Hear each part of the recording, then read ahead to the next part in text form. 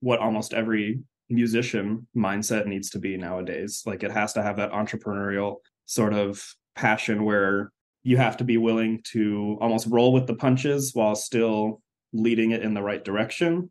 Because like you can have a vision for something, but it's kind of seeing how the process plays it out. I think it takes certainly some people with expanded minds to find new ways to make it relevant, kind of keeping an open mind with trying new things, kind of letting go into the new process of what leading an orchestra is like.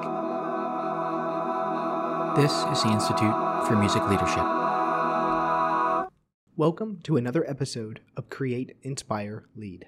I'm your host, Jeff Dunn. On today's podcast, we're joined by Russell Rybicki, a horn player and Eastman alum from 2013.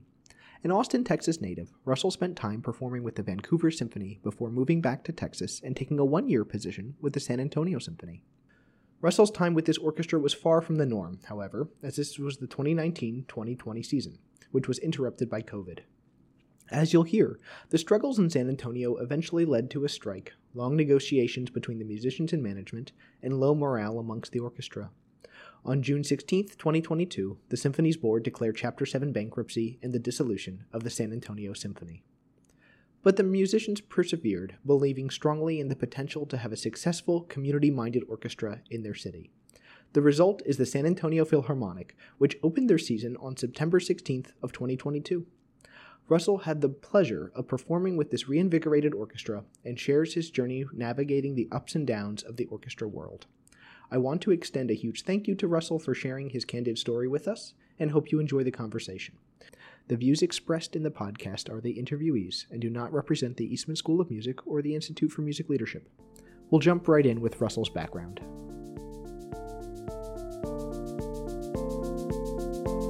So if you don't mind, maybe you can just do a quick introduction of yourself, your Eastman journey, and, a little bit about your experience at Eastman and then when you left. Yeah, sure. So I grew up in Austin, Texas, which is actually where I currently live right now. Went to Eastman, graduated, 2013, December, like we just said. Did performance and education, and then did my master's at Northwestern. I studied with Gail Williams and John Bowen, finished my master's there, and then was in New World for a year, and then won my first job in the Vancouver Symphony the day before my birthday, actually, that following year. And then moved to Vancouver, was there for 2 years, but then I ended up leaving and I moved back to Austin for a summer. And Vancouver plays into that because the bass trombone in Vancouver used to be the bass trombone in San Antonio.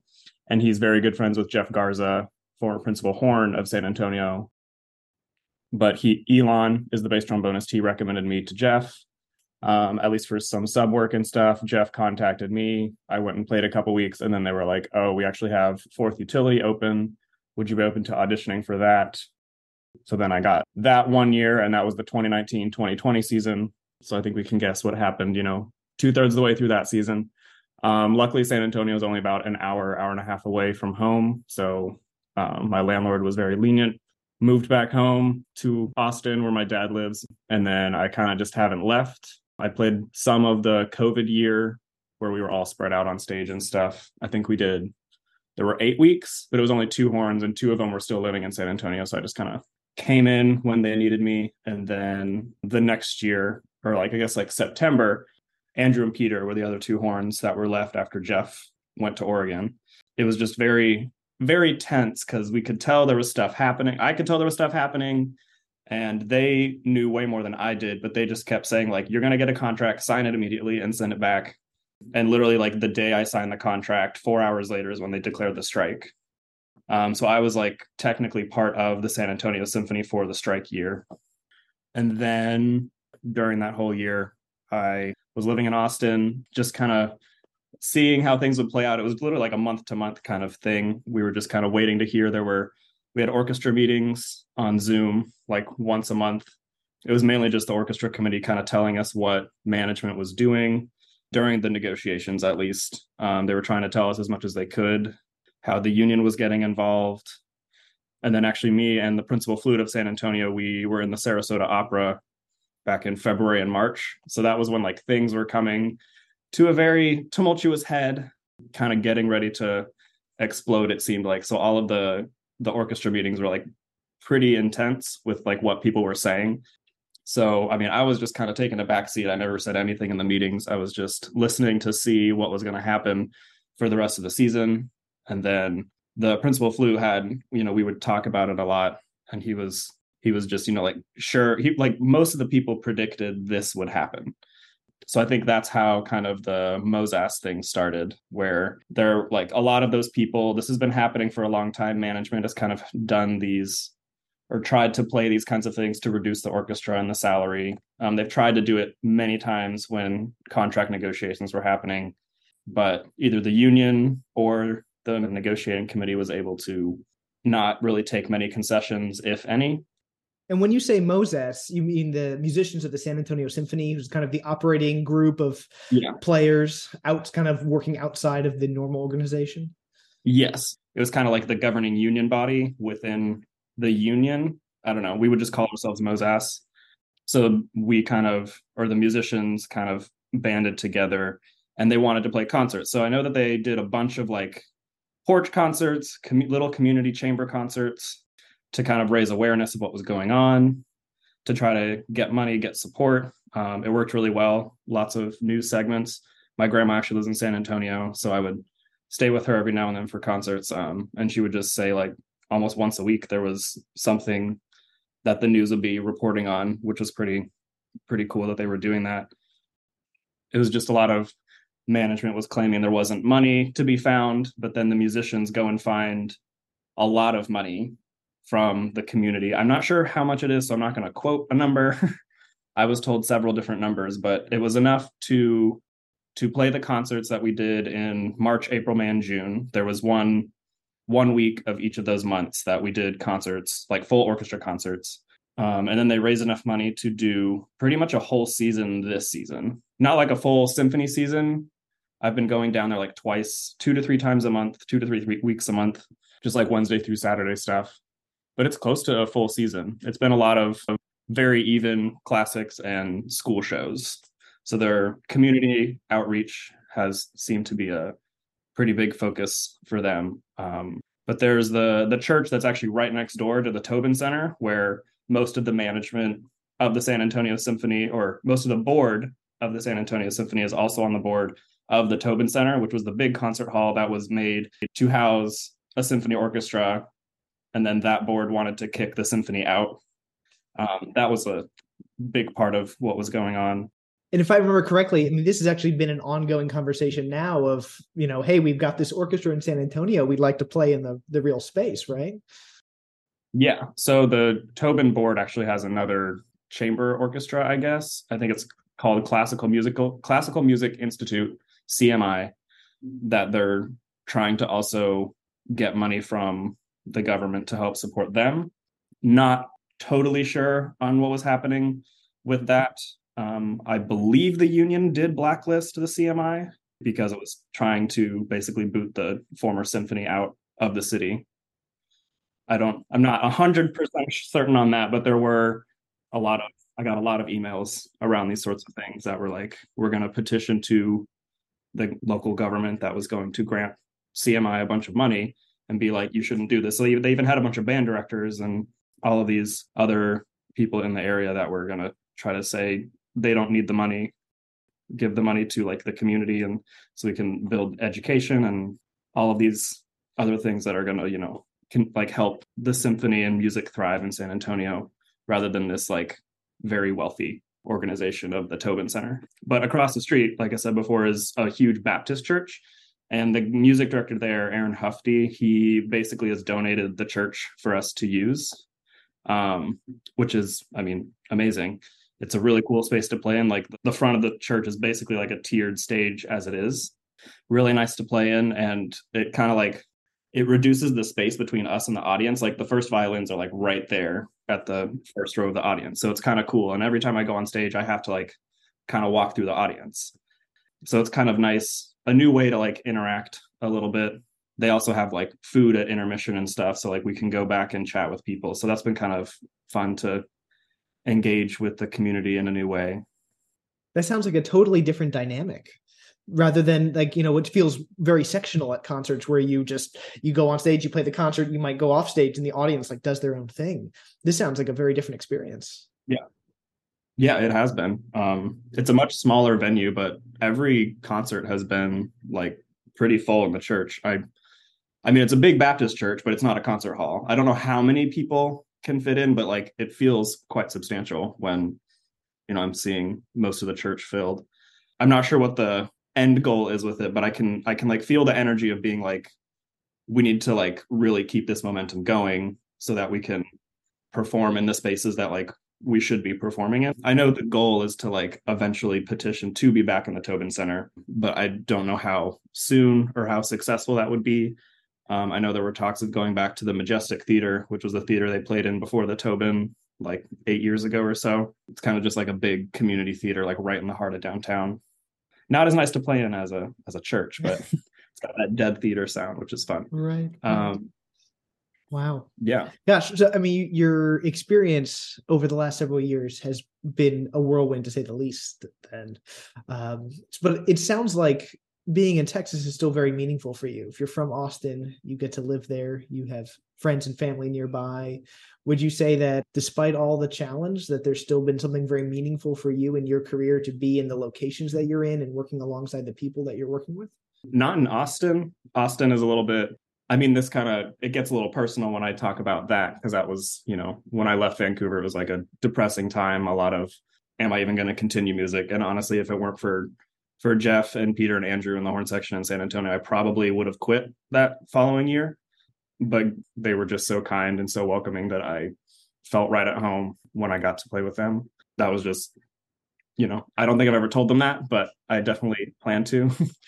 It was, very meaningful. And I mean, that orchestra is just as professional as any other. I remember we played Scheherazade and it was like every single solo. Like I was just sitting there on fourth, just, having a good old time. And I could just listening to everybody. I was like, these are all top-notch soloists pretty much.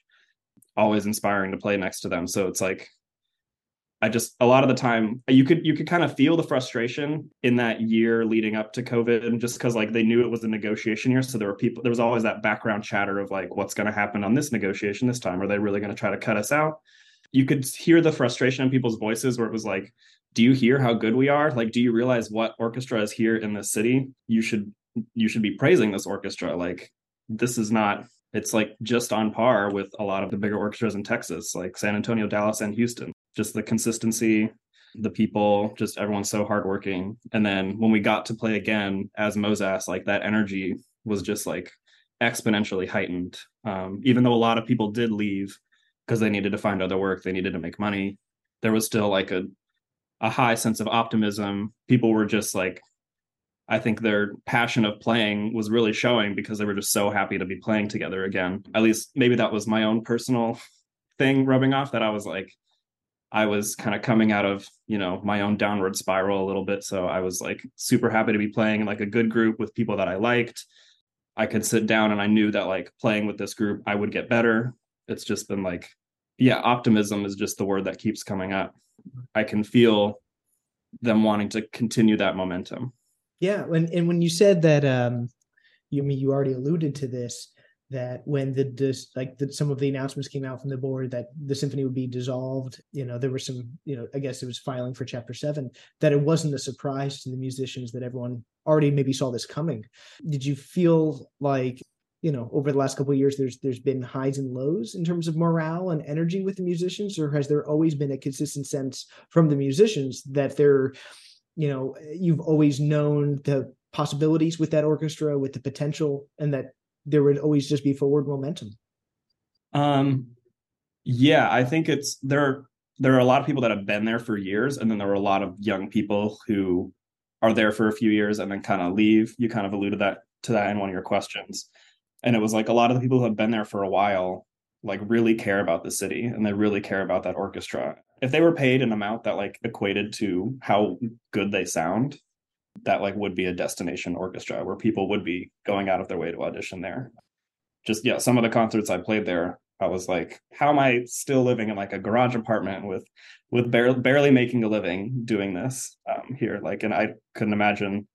But yeah, just all the young people there are just still in the hustle, and then still showing up and laying it down every week, and then having to like go and take auditions still. Yeah, it's something that I wish that the management saw for all those years, like what they had, rather than trying to.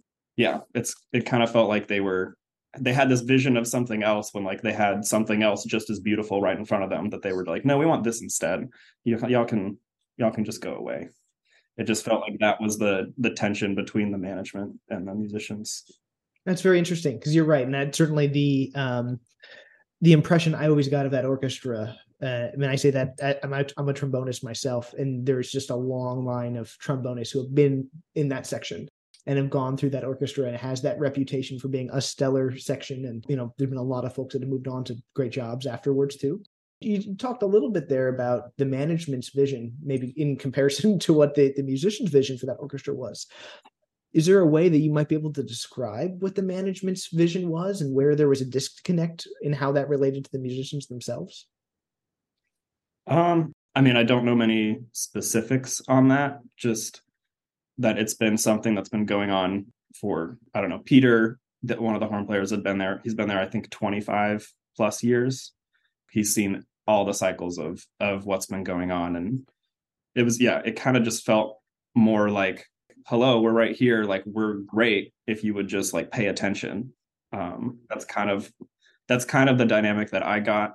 I just thought it was interesting how they built this like massive, definitely a symphony orchestra, opera, ballet hall, and they wanted to reduce it down to a B contract orchestra with like 36 full-time musicians. My job would have been cut like, I think the salary that I was getting on the 1 years that I was there was like around 30-ish, but it would have gone down to 8, and then no health insurance, no instrument insurance. It wasn't even really livable before, definitely not livable now. Did you find, especially in your 1 year, how did you feel like the management communicated with you guys? Were there people there that saw rehearsals, that saw concerts, or were these people that were making some decisions? Like, did you feel like they were just faceless names that worked in some building in an office and you never really even saw them? Sometimes, but we'd had at least before COVID, like the couple weeks before COVID, we had, I guess it was the president, Corey. He would come on stage at rehearsals and kind of tell us what was going on. We had a few like early season meetings. They would talk to us, but other than that, yeah, it was a bunch of emails. Yeah. So I came into it with absolutely no knowledge of it, and then it was a bunch of chatter kind of thrown at me sometimes. So I didn't really know what to think at first, but then just kind of seeing what happened during the strike year, it was obvious this was something that had been building for a while. So like the musicians were almost ready for it in a way, that they were like, we just need to completely separate from that management and that board and like start our own thing. The management and board saw COVID as an opportunity to like make all these cuts. And then it seemed the musicians kind of took advantage of the strike year and coming out of it and being like, how are we going to build something that's stronger, more sustainable, and going to like really be part of the cultural fabric of the city. What was the strike like? Can you describe any sense of the feelings amongst the musicians, the way that they worked together through that? I was living in Austin at that point, but yeah, I got pretty much daily emails of strike events, picketing outside of the Tobin Center when they would be having concerts of some kind. They had a lot of like jazz concerts. I think like Chris Botti played there. And I know they picketed that event. There were a few events that the Tobin Center management got involved and we had to cancel the picketing last minute. There were a few just like, we're going to go downtown and play while we picket the management. There were a few like silent pickets outside of some of the homes of the board and stuff. It got pretty intense with some of the things that were happening, but I think it was a totally valid, emotional response to decades of this kind of behavior. And certainly, these kinds of stories amongst orchestras nowadays are not uncommon by any means. And especially the history with San Antonio Symphony was, it was seemed like a recurring problem. So what about the morale now? as the musicians have kind of changed the structure and are leading the way as the San Antonio Philharmonic. Is there a renewed sense of energy and optimism? I certainly feel that. All the concerts that I played, I can feel like so much joy that people get playing them. And it's not like they've watered down the rep at all. It's been really fun, at least not having like a consistent job over the past few years playing, just getting to play the Planets and Shostakovich 5 and Tristan and Isolde like week after week. It's been really fun. And there's definitely an emphasis on like, how can we present ourselves still at the level of the San Antonio Symphony, but like in a new way. There's just a bigger effort on the community and school engagement. Peter actually told me we've reached over 15,000 students since September.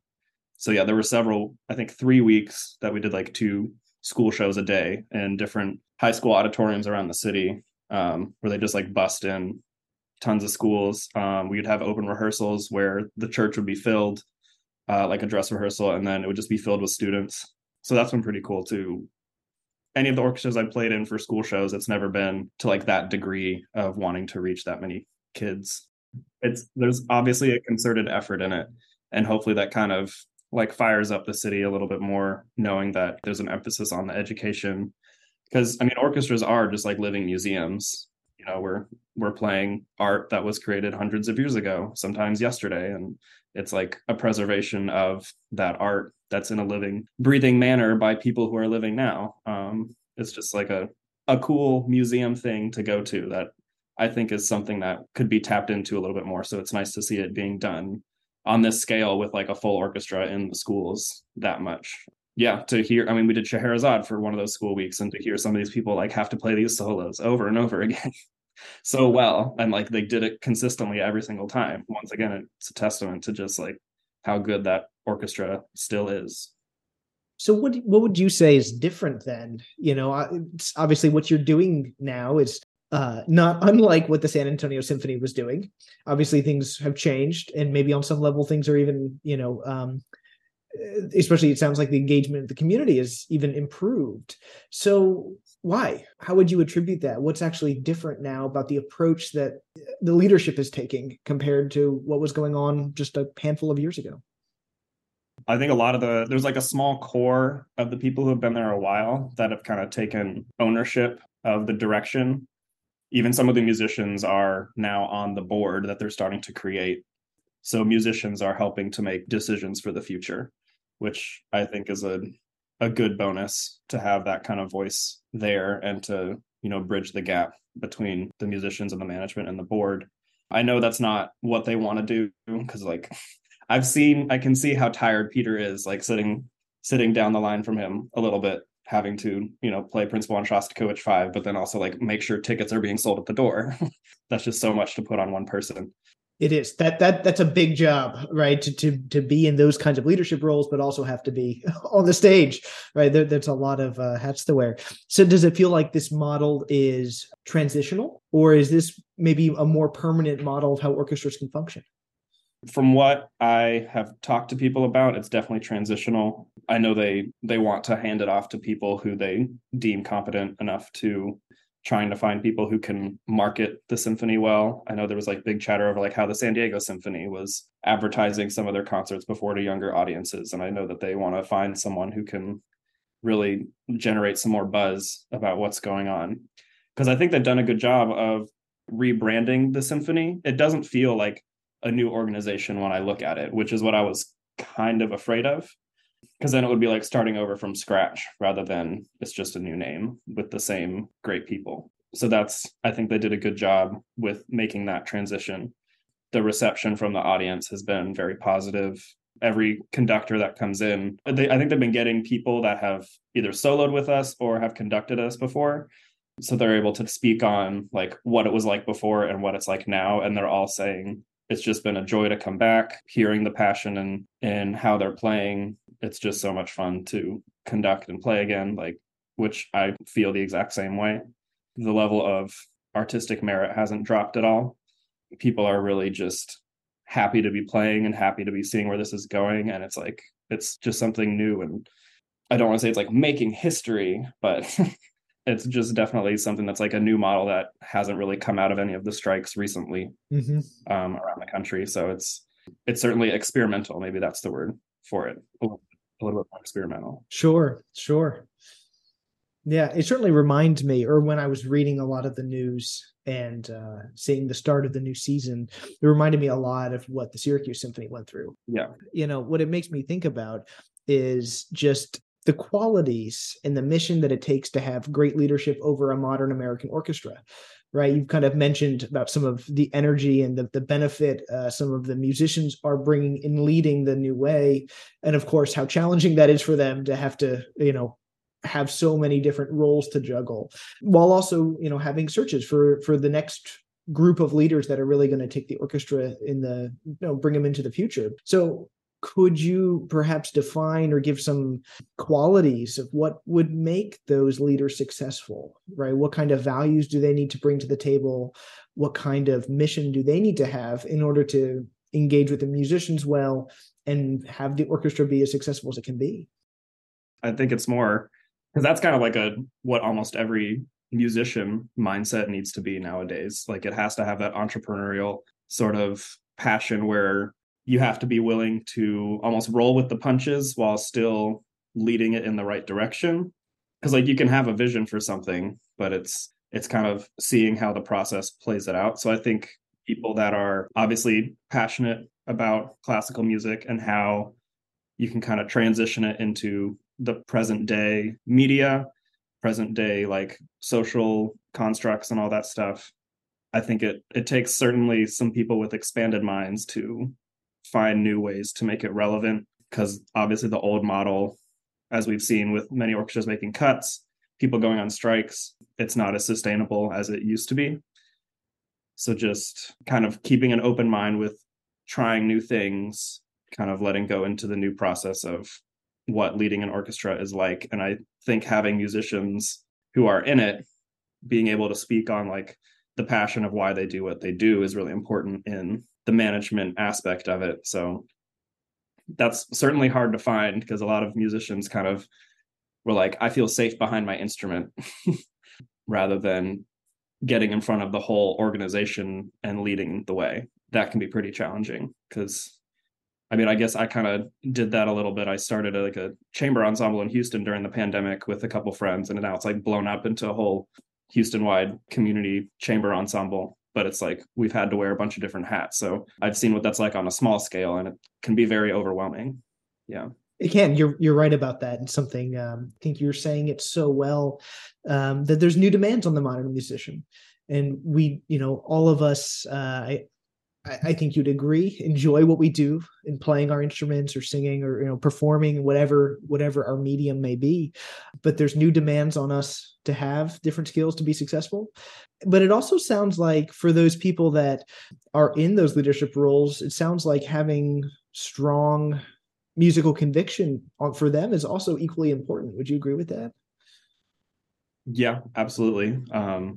That's kind of the music director at the church, Aaron Hufty, is clearly so passionate about music, and he was like a big supporter of the symphony, supported us all through the strike, like donated the space. And I know that he is on the board now, but he's always on top of everything. He's at every single rehearsal.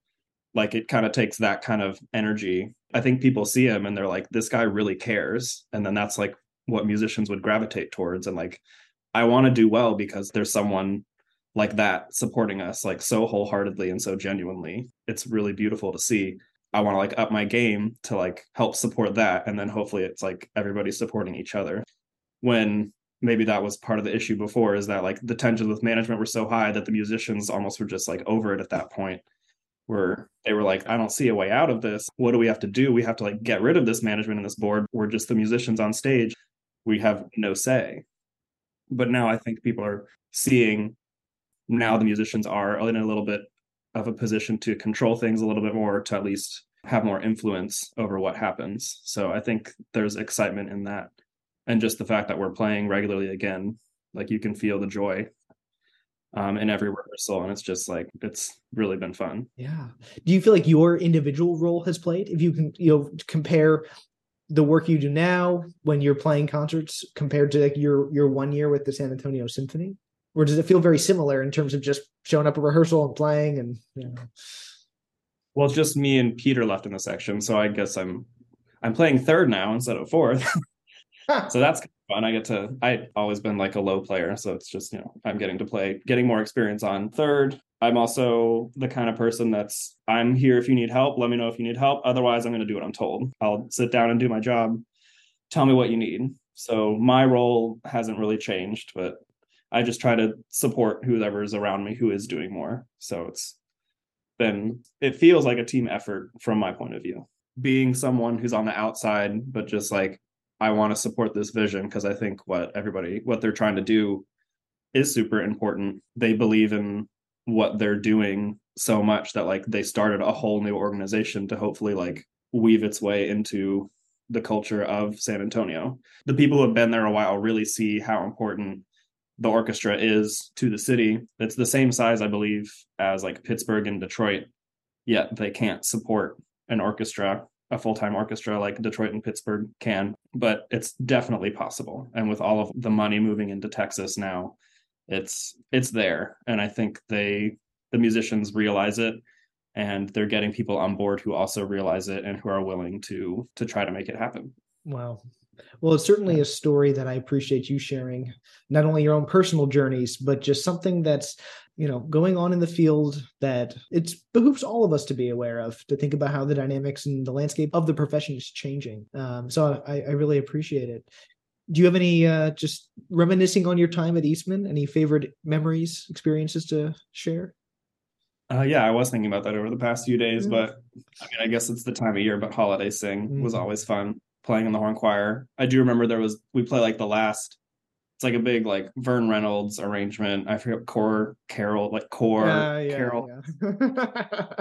Yeah. We add stuff in for Holiday Sing because we're having fun. And then like the very last note, it's like a concert F major chord, but like there's always one of us like playing a high C. And so I was playing it my senior year, and then I somehow hit it, and then PK just like made a direct eye contact me while I was playing it, and I was like, I don't know how long I can hold this for. And I remember that direct eye contact. I probably was beat red. Yeah, but oh, that's great. That's great. Well, gosh, thank you so much. It's just fascinating. I really appreciate you sharing your story.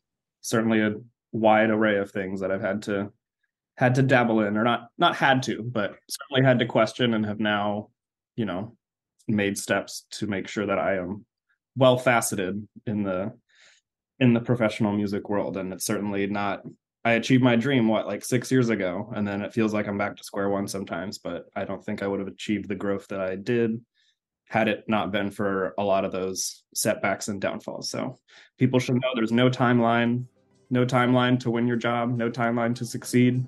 You're succeeding if you're doing what you love and you're happy doing it and making just enough money to live. Today's episode was produced by Kelly Judson. The music was written and produced by Stephen Bigner, Alexa Silverman, and myself. If you have questions, comments, or ideas for episodes, please contact us via our website at iml.esm.rochester.edu. If you like this episode, share it with your friends and colleagues and leave us a review on your preferred streaming platform. This podcast is a production of the Institute for Music Leadership at the Eastman School of Music.